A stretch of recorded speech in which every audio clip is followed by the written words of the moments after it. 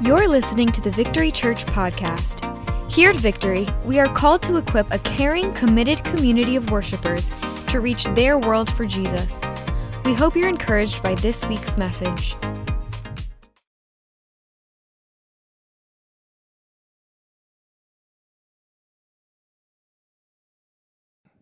Good morning, everybody. I'm Ed. This is Lisa. We're the senior pastors here. And this is our daughter, Haley Riley, and her husband, Paul. And we have a fantastic announcement concerning the call of God upon their lives. And the announcement is that Haley is moving into the position of Associate Pastor of Worship and Creative Arts. And we're excited about that. And she is not in that position because she's the pastor's daughter. She has a call of God upon her own life. And I have to say that as a proud dad, that I am excited for her acceptance of God's call.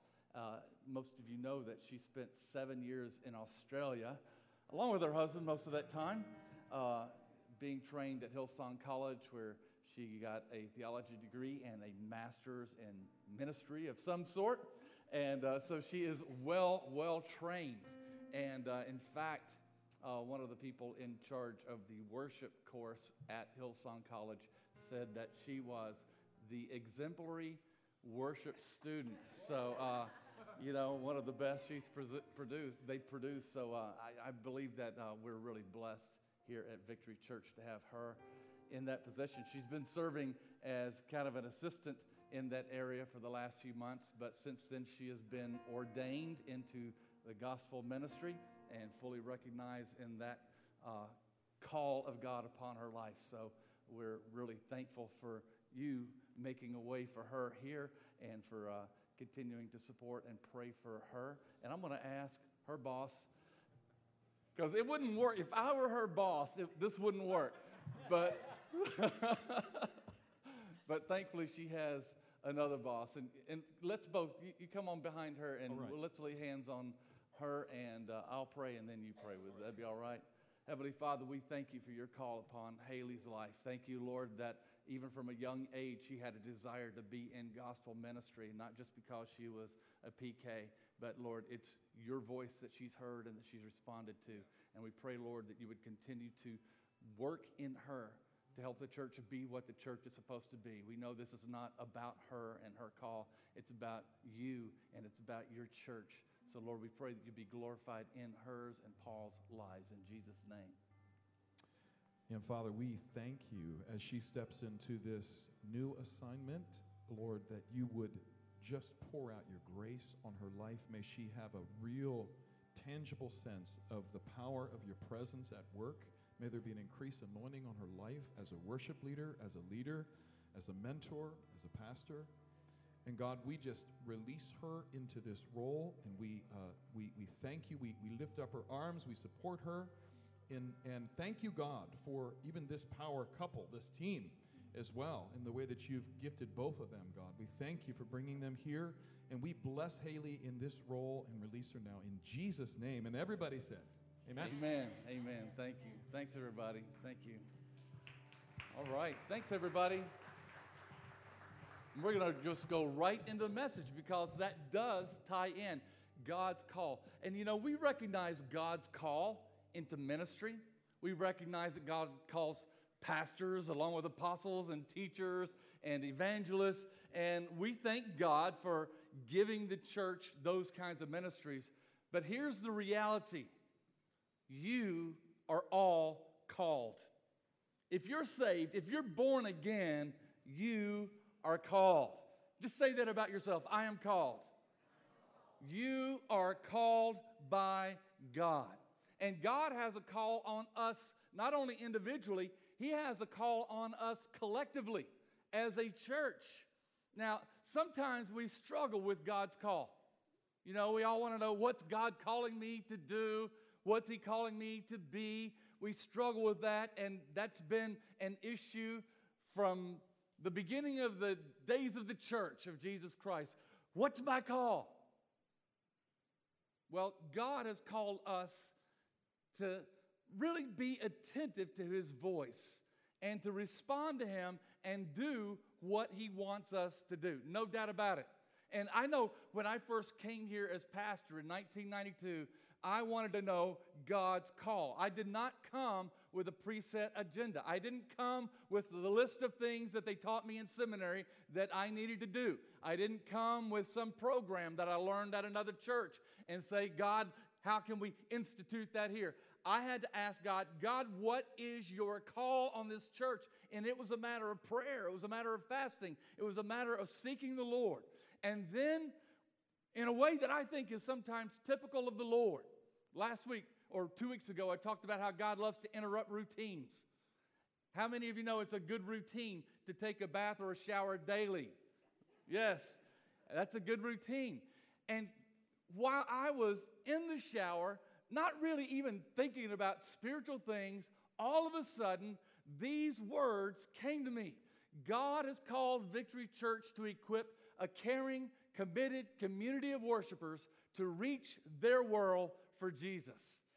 And, you know, I submitted that to our board. I've submitted it to our leadership over the years. We have revisited that mission statement in the 20-something years since God gave it to me. And I don't think that we've been able to come up with anything better than the call of God that I received as an interruption during a shower.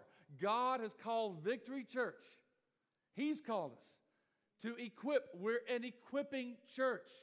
We're not here just to do ministry up here on stage for everybody else. We are here to equip one another, to provoke one another to love and good works. We are called to equip a caring, committed community. God has called us to be a caring community and a community that we're committed to, that we're devoted to, a community of worshipers. That's our central identity. We are worshipers. The Father is seeking those who would worship in spirit and in truth. He's not looking for apostles and evangelists and pastors and teachers and anybody else. He is looking for worshipers. And that's what we are. We're a caring, committed community and a community of worshipers who are then equipped to reach our world for Jesus. We have to make an impact in our everyday lives, amen? You're called to that. You individually are called to that. All Christians are called. That's the nature of your salvation. Paul alludes to that in a passage that Lisa pointed out last week, and we're going to dig into it a little bit more deeply this week. Ephesians chapter 4, beginning with verse 1. Paul, as a prisoner for the Lord, a prisoner in the Lord, some might translate it, a prisoner of the Lord. I am captivated by Jesus, amen? Are you captivated by Jesus today? Amen. As a prisoner for the Lord, then, I urge you to live a life worthy of the calling you have received. Live a life worthy of the calling you have received. How do I do that? Be completely humble and gentle. Be patient, bearing with one another in love. Make every effort to keep the unity of the Spirit through the bond of peace. I want to, first of all, focus on that first verse.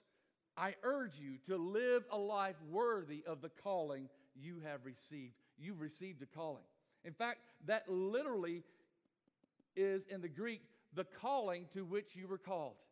Live a life worthy of the calling to which you were called. It's translated received because it seems redundant in the English language, but in the Greek it makes very good sense to be redundant. I urge you to live a life worthy of the calling to which you were called. You are called. That's the emphatic way of stating that. This is for emphasis. You are called. You need to say that again. I am called. If you're born again, you are called. Now, if you're called, then you're called to live a life worthy of that calling. You are called to live a life worthy of God's call on your life. You are called. But that doesn't make you exempt from living a worthy lifestyle. Amen? Amen. See, the reason I want to say this today is because a lot of times we have an emphasis on the call. Knowing what it is, knowing what we're called to do. But we fail to live out the full implications, a life worthy of the call.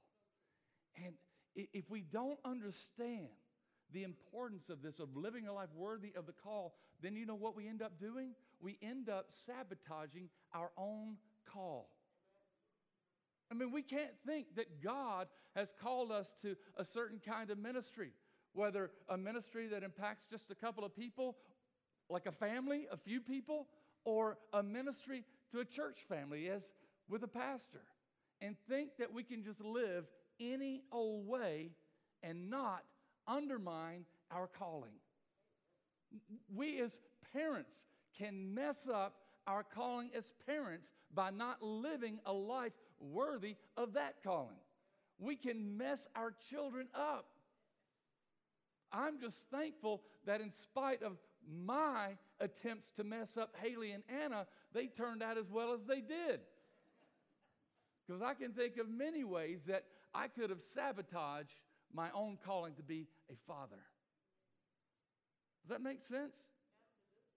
Yeah, sometimes, we mess our kids up. I remember hearing on Christian radio a few years ago this program that involved a couple of Christian counselors, and they say that when that parents send their kids to counseling, they said that we also counsel our parents. We counsel the parents until the kids get better. Yeah, see, we can sabotage our own calling. And when it comes to ministry, I'm talking about like vocational ministry or ministry in the church or ministry on a platform or ministry that involves a number of people, we can begin to think that our calling is so great that we excuse our lifestyles, that we excuse wrong behavior. We excuse ourselves when we don't live a life worthy of our calling. Why is that? Because we as human beings, we tend to judge ourselves by our intentions instead of by our actions. Paul is not saying intend to live a life worthy of your calling. He says live a life worthy of your calling. I urge you, live a life. And we do this not only as individuals, we do this as churches. And, I just believe it's part of God's call on my life to help the church, the broader church, not just Victory Church, but the regional church and maybe beyond that, but I know at least in the regional church, to address this issue.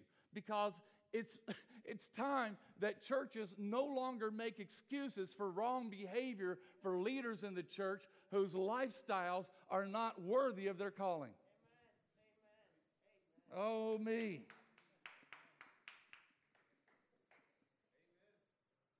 There's a book that came out by a professor at Capital Seminary in Lancaster, not too far away from here, called Something's Not Right. And he talks about the fact that he studied thousands and thousands of cases where churches, instead of addressing wrong behavior of leaders in the church, instead address the image of the church. It becomes more about image management than it is about character management. And God is interested not in some image that we present to the world. He's interested in the character that we present to the world. Amen? Amen. And, I understand the temptation to do this, what I'm about to say. When someone falls, someone who we know has a call on their lives, then one of the first things we begin to think is, oh, they have such a call. How can we preserve and protect that call? When we had an instance this past summer where we had to release one of our own staff members, so many times people who had been ministered to by that person would express more concern about that person. Sometimes it's because what we receive from the man on the platform, what we receive from the church that's involved in scandal, we're so captivated by that we don't think about the victims in those instances. We don't think about the character of Christ and whether that is what we're presenting to the world.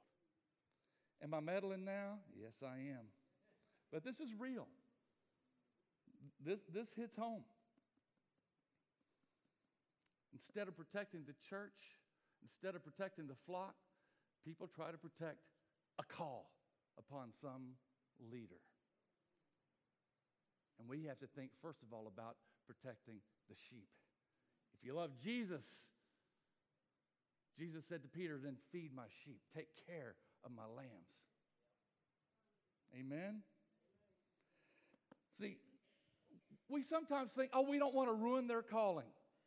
I remember another instance years ago in this church, young man commits sins. And, the thing that I hear, even the thing that I thought myself is, oh, we want to protect the calling. We want to preserve the calling. We don't want to ruin the calling. Folks, when somebody does something that is not worthy of their calling, we haven't ruined their calling when we call them out on it. They've ruined their own calling. And I know that God can heal and bless and restore and forgive, but sometimes we're so emphatic about that we fail to protect the flock, we fail to protect the sheep. And God is interested in more than just protecting an individual's calling. We started out this series talking about Moses and his call.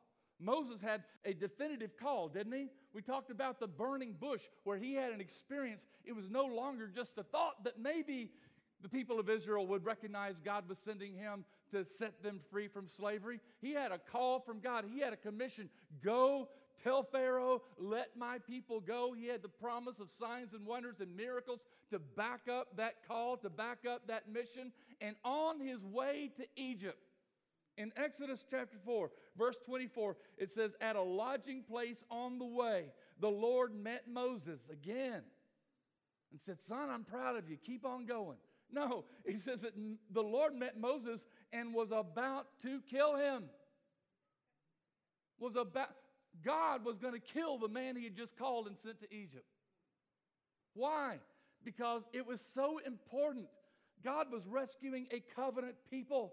God was claiming a whole nation as his very own people, his covenant nation.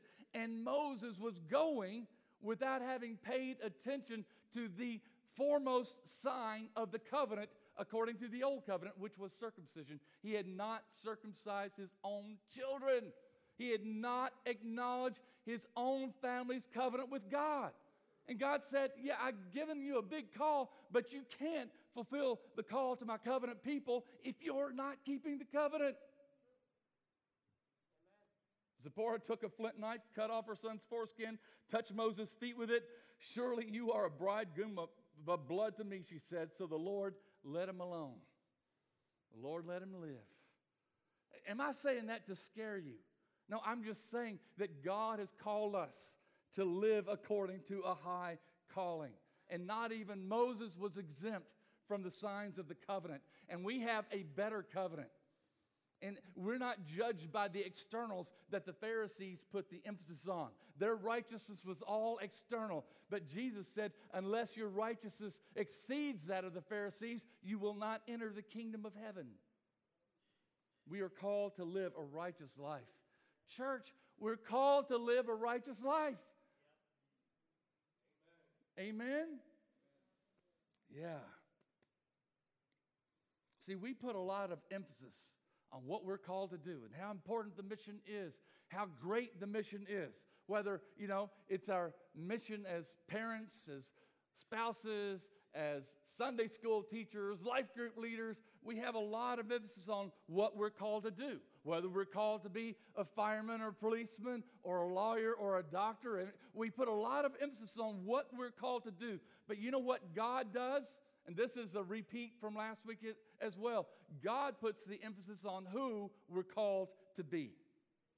Verse 2, after Paul says, I urge you to live a life worthy of the calling with which you were called, he says, be completely humble and gentle, be patient, bearing with one another in love. Being called by God gives no one a license to mistreat others who are also called by God. Amen?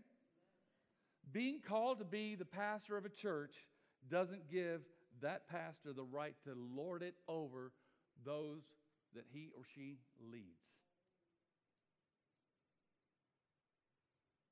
Any ministry volunteer, wherever it might be,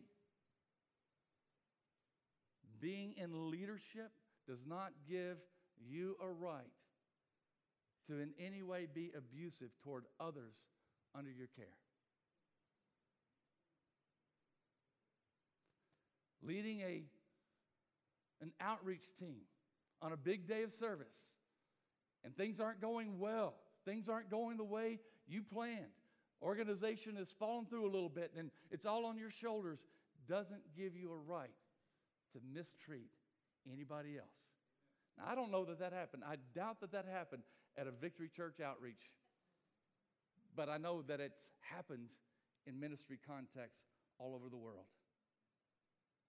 I had a friend who was fairly well known in ministry and had access to a whole lot of high-level leaders, well-known national leaders. You know what he said to me? He said, Ed, I can tell how much of a man of God they are by how they treat the waiter in the restaurant. That's a pretty good measure, isn't it? You know, there were those who just treated them like slaves or servants, and there were others who treated them like human beings worthy of the love of God. And I believe that how you treat a waiter can be more of a sign of God's call being fulfilled in your life than leading a big ministry. Who we are as men and women of God is far more important than our achievements as men and women of God. I think that's a good lesson to know. I didn't always know that. You know, I didn't start ministry with big dreams and goals, but I began to learn the importance of a vision. You know, when I first started out in ministry, we read books like Without a Vision, the People Perish, and you got to have a vision. And then we started learning a whole lot about leadership and leadership principles and, you know, moving toward the vision. And I became consumed with the vision that God had given us for Victory Church. And it was a legitimate vision, a legitimate call, just like Moses' call to go to set people free from slavery in Egypt. But sometimes I have to admit that my concept of leadership, my concept of moving toward the goal of making things happen, sometimes overrode my concept of what it meant to be gentle and humble and to be the kind of leader whose heart reflected the heart of Jesus.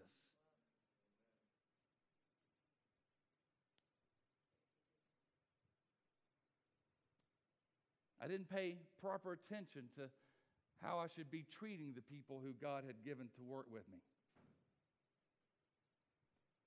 But I had some good examples along the way, too. I have to admit that. Anybody remember Don Harper? He went on to be with the Lord just not that long ago. And he was a wonderful member of our church board for many years. He had been a member of this church long before Lisa and I got here. And then he had gone, and then he came back after Lisa and I got here and just stepped right into just wonderful leadership. And I remember one board meeting where he came, and he was heartbroken. And he said, I have to resign from the board. I can't be on the board. Why not, Don? He said, because I've been getting short-tempered lately, and my heart's not reflecting the heart of the Father, and I can't lead like that. Folks, that's leadership. That's the call of God. We convinced him that, yeah, your call, Don. It's okay. You could stay on the board. And didn't mean that he didn't need to make sure that his heart was soft before the Lord. But the fact that he was concerned about it, and to him, that was more of a qualifier than anything else, said something about his heart in the first place, didn't it? Do we have that kind of heart before the Lord and our heart with people? Verse 2 again, be completely humble and gentle. Be patient, bearing with one another in love. When Don didn't see that in his own life, he knew that he wasn't living out God's call on his life. And he didn't want a platform. He didn't want to be on the board if he couldn't do it that way? Can you say that you don't want a platform, a position, that you don't want status if you can't do it that way? What if we all declared that right now? What if I declared that as a pastor? God, I don't want to be a pastor if I can't do it that way. I don't want to be an apostle. I don't want to be anything in anybody else's eyes if in your eyes I'm not reflecting the heart of Jesus, the heart of the Father. That's what you're called to. Amen? That's more important than what you're called to do. Well, what if your church doesn't grow? What if your ministry doesn't function the way it should? This is more important. We're supposed to bear fruit, aren't we? Not just make excuses. Well, I'm just faithful. No, God expects you to bear fruit, but He expects you to bear this kind of fruit. Amen? Amen. As for what we're called to do, you are called to do something. And I think verse 3 speaks to that. Make every effort to keep the unity of the Spirit through the bond of peace. In other words, what you're called to do, ultimately, it goes back to maintaining, building the unity of the family of God. If it's all about you, if it's all about me, and it doesn't keep the bond of peace that the Spirit is giving us, what are we doing, folks? Amen? It's all about His church. It's all about God, and it's all about His church. Jesus said, I'm building my church, and the gates of hell will not stand against it. That's the first time the word ecclesia is used in the New Testament. Do you know what the word ecclesia means? The word for church? It means called out. You are, by definition, God's called out and called together. Even though the word means called out, it was used of an assembly of people who were called out. You are called out of the world and called to be the family of God. That's God's agenda. That's what Jesus is working on. That's what He's doing, and He's called you to be a part of that. And if your ministry idea, you're thinking about your call, makes you more important than the body of Christ, something's out of whack. And I love parachurch ministries. I received my call in some sense from Billy Graham, who operated an evangelistic ministry. But even Billy Graham made sure that every campaign that he did was tied into the local church. And when he later on in life expressed regrets, it was that he didn't spend more time in just discipleship in a local church context. That's what it's about. Make every effort. Make every effort to be that caring, committed community of worshipers. Amen? Now, I've talked about being gentle, humble, patient, bearing with one another. But Paul also says make every effort. In other words, being humble and gentle and reflecting the character of Jesus doesn't mean being passive about this. We're supposed to spur one another on to love and good works. We're not supposed to be passive about the call of God upon our lives. We're supposed to pursue God's call. And so I want to point out another passage of Scripture where Paul points to that. He says in Philippians 3, verse 12, not that I have already obtained all this. And in the previous verses, he's talking about being more like Jesus and, reflecting the character of Jesus. Not that I've already obtained all this or have already arrived at my goal, but I press on to take hold of that for which Christ Jesus took hold of me. Are you taking hold of that for which Jesus took hold of you?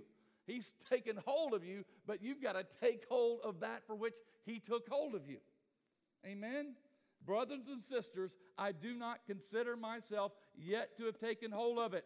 But one thing I do, forgetting what is behind. That doesn't mean forget what God's done for you. Forget the miracles that God has done. He's talking about forgetting the accolades that He earned for Himself. He says, one thing I do, forgetting what is behind and straining toward what is ahead. I press on. There it is again. I press on. He's straining. I press on toward the goal to win the prize for which God has called me heavenward in Christ Jesus. You haven't received a great call on your life because you've arrived. You've somehow earned it. Now, the call is an invitation to a different kind of life.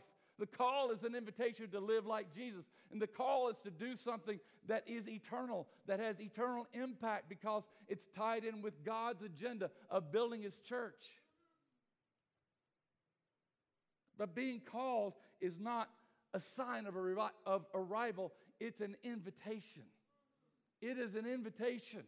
And you've got to press into it.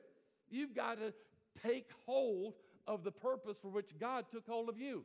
You can't be passive about this. Sometimes when we see a super tall kid, we think, wow, he must be a basketball player. Not necessarily. I was fairly tall, taller than average in junior high and high school. And a lot of times I got the question, do you play basketball? I bet you'd be good at basketball. I did not play basketball. Maybe I would have been good at basketball. But we'll never know because I never played basketball except for a few pickup games every once in a while. I didn't care. I didn't like basketball. I liked football. So we'll never know if I could have been a good basketball player. I could have been, an Allen Iverson. I'm short for a professional basketball player. But we'll never know if I had that natural ability because I never did anything. And I'm sure that's true of a lot of potential athletes who never do it. I liked football. That's what I played, Pop Warner and in junior high. I love football. And then in 8th grade, we moved to a town where they did not have a football team. I was so upset, 13 years old. You can't blame me. I still cried about it. Seriously. I cried. I love football so much. So I was robbed of the opportunity to play football. Maybe, Pastor Michael and I could have been teammates on the New York Jets. But we'll never know because I never had an opportunity. And then I wanted to be a lawyer. Sometimes people say, well, you would have been a good lawyer. You don't know. I don't know because I never had a chance. Fortunately, God called me to something else. Amen. Whether I'm any good at it or not, the jury's still out on that. But I know I'm not terrible. I know I'm called to it. I know I'm called to ministry. But I had to do something. I had to press in. I had to press on. I had to take hold of it. I had to do something. I couldn't just sit in my dorm room my junior year in college and think, God's called me. Let's see what happens. It doesn't work that way. You got to be humble and gentle, but you also have to press on. You have to press in. You have to strain forward. I know that for me, pressing forward, because I'm a junior in college, okay, God, do I change my major from Spanish and government? You know why I was majoring in Spanish and government? Because I wanted to be a Latin American dictator, Not really. Although when I did tell my friends that, jokingly, that I was double majoring in government Spanish to be a Latin American dictator, they thought I was telling the truth. But I asked God. God said, no, finish what you're doing. Finish what you're doing.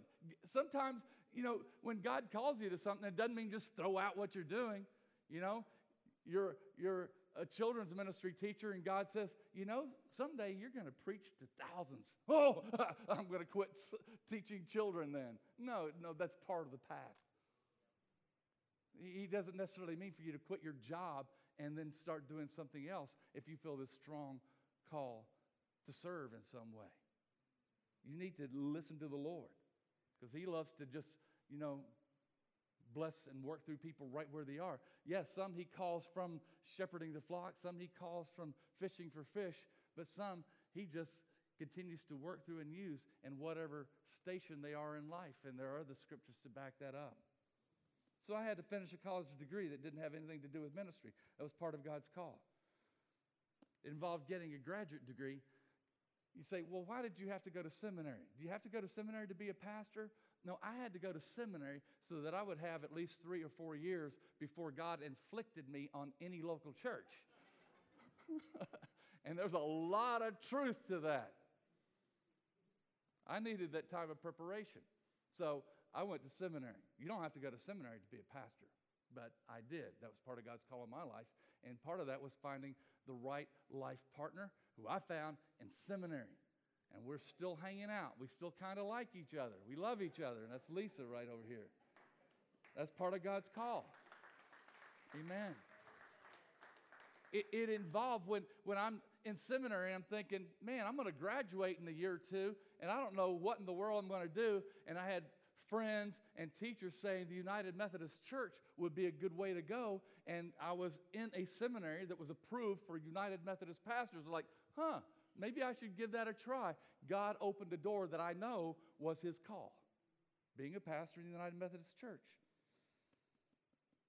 But then the call also involved leaving Oklahoma, leaving the United Methodist Church. A few weeks ago, I met with a young man who's recently started attending Victory Church, and he said, I just want to know more about your call to Victory Church. I mean, this guy wasn't even born when Lisa and I were called to Victory Church. And I'm thinking, nobody wants to know about my call to Victory Church. I haven't talked about my call to Victory Church for years. Who cares about what happened over 29 years ago? But he wanted to know. He was interested. And I thought, since I'm preaching on the call of God, maybe it would be a good Sunday to briefly share about God's call on me and Lisa to this church. Because God called me in Oklahoma. I just felt there were some circumstances that made me uneasy in United Methodism, uneasy with what I was doing there. And I thought, prayed, God, what do you have for me? And I heard the voice of God in my spirit, not audibly, but I heard the Lord say, go to the northeast of the United States and go back to your roots, which were Assemblies of God. Northeast. I married a Connecticut Yankee who did not want to move back to the Northeast. She liked the Southern lifestyle. She would have been content to stay down south. Pastor Steve moved from Pennsylvania to Tennessee, was there 18 years. I think he liked the Tennessee lifestyle. But God told this young man who had earlier in life said, I'm never going to live up north. I'm always going to be a Southerner. God said, go to the Northeast and go back to the church of your roots. And so while I was in Oklahoma, I thought, well, I guess I need to get credentialed with the Assemblies of God. I went to talk to the Assemblies of God district superintendent in Oklahoma City. He literally tried to talk me out of transferring to the Assemblies of God. He said, in United Methodism, you are guaranteed a pastorate for the rest of your life. You're guaranteed a job. He said, I can't guarantee you anything. We have people who have been looking for churches for years and can't find one. I have a guy right now living in his parents' cabin out in the woods because he can't get a church. He came from the Methodist church too, and he can't get a job. When I went before the committee to be voted on, he said, I tried to talk him out of it, but he feels called. And they said, okay then. And so we came into the Assemblies of God. Back 30 years ago, the only people who knew the churches that were looking for a new pastor were the district superintendents. And they kept tight control over that information. They didn't just disseminate a list as they do today saying these churches are open. No, if you wanted to know what churches were looking for pastors, you had to ask a district superintendent. And if you weren't part of their network already, you would not get an open door, especially a low-level pastor like I was 29 years ago. So I became Assemblies of God in Oklahoma. From there, sent out resumes all over the Northeast. And just to show you how ignorant I was, I sent resumes to Oklahoma. To Ohio. I thought Ohio was in the Northeast. I didn't know. Seemed Northeast to me from Oklahoma. It was northeast of Oklahoma. But we sent out resumes all over the Northeast, New England down to Virginia, And guess how many nibbles I got on all those resumes? 0. And I would call and talk to district superintendents and write to them and said, we thank God for your ministry, but we don't have anything for you. And if we do have openings, they're for people that are already in our district looking for churches. So we ended up moving to Connecticut to live with Lisa's dad in a little 2-bedroom apartment. On the way, though, from Oklahoma to Connecticut, we stopped to visit a high school drinking buddy of mine. He was no longer a drinking buddy. A still friend with whom I'd maintained contact over the years, in spite of not having Facebook. And we spent a couple of nights with them. Do you know where they lived? Montgomery County, Pennsylvania. And while we were there, it's like, Lisa, I think God might be calling us to this region. And I called the local Assemblies of God leader, and he's like, no, we don't have anything. He said, I know some people in Elverson who are thinking about starting a church, but, I called them, and there weren't really any plans, and I didn't feel called to plant a church. So we ended up going on to Connecticut. The first weekend that we were there, my father-in-law had arranged for me to speak at the Full Gospel Businessmen's meeting in Bristol, Connecticut. And he said, there's a great Assembly of God church there, and we'll stop and we'll talk to the pastor, and he'll help you. And I'm thinking, a local pastor does not have the names of churches looking for pastors. He can't help me. I need a superintendent to help me. And then I thought, well, I'm just going to humor my father-in-law. It'll be 6 o'clock before we get to Bristol. Pastor, Friday night, won't be there, and we'll just drive into the parking lot, and then we'll leave, and then, maybe God will do some miracle and open a door for me. So I humored my father-in-law. We go to this church at 6 p.m., and as we're pulling into this empty parking lot, another car had just pulled in before us, and who was getting out? The pastor. He had forgotten something. Holy amnesia. He had forgotten something, had to go back to the church. We began talking. Don introduced me. Yeah, this is my son-in-law. He's a Assembly of God pastor, and he's looking for an open church. Can you help him? This pastor, Joe Timberlake, said, how's your search for the open churches going? I said, terrible. I just can't find any open churches. None of the superintendents will do anything for me. He said, well, come with me to my office, and I'm going to do something for you that no superintendent will do. And he took me to his office, and there he had page after page of churches all over the United States, Assemblies of God churches looking for pastors. He, I found out later, was one of only 2 people in the whole United States who kept kind of an underground information system on open churches. Just a coincidence, right? There was no church in this area on the list. He gave me about 10 churches to look at. What size, what kind of community you're looking in. There was one near Pittsburgh that looked good, and I called, and the guy said, we're no longer looking for a pastor. I said, are you the new pastor? He said, yes. I said, where did you come from? Trooper, Pennsylvania. I said, do they have a new pastor yet? He says, no, I don't think they do. Let me give you a number of somebody to call. Folks, I knew that was God's call.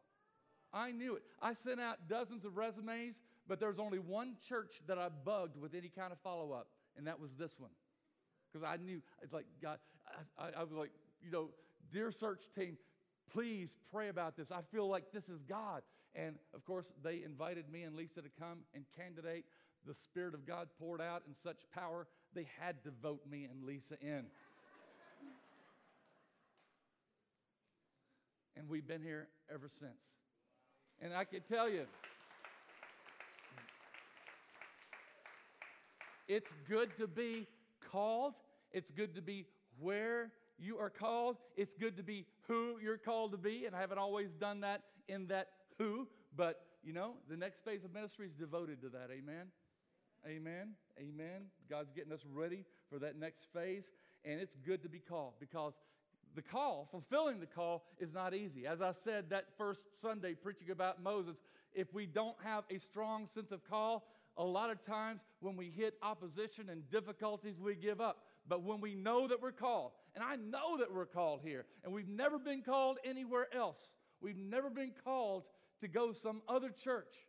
Sometimes when I'm on vacation, I think, maybe it would be good to have beach church or mountaintop church or something like that. But God hasn't called.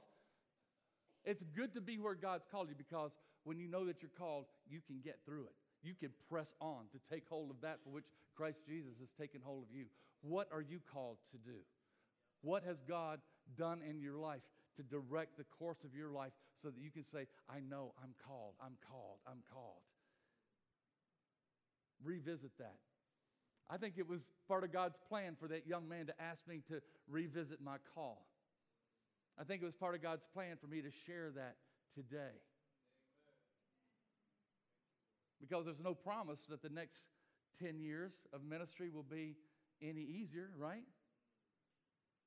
But I believe that God has something wonderful in store for this church. Something big, something huge.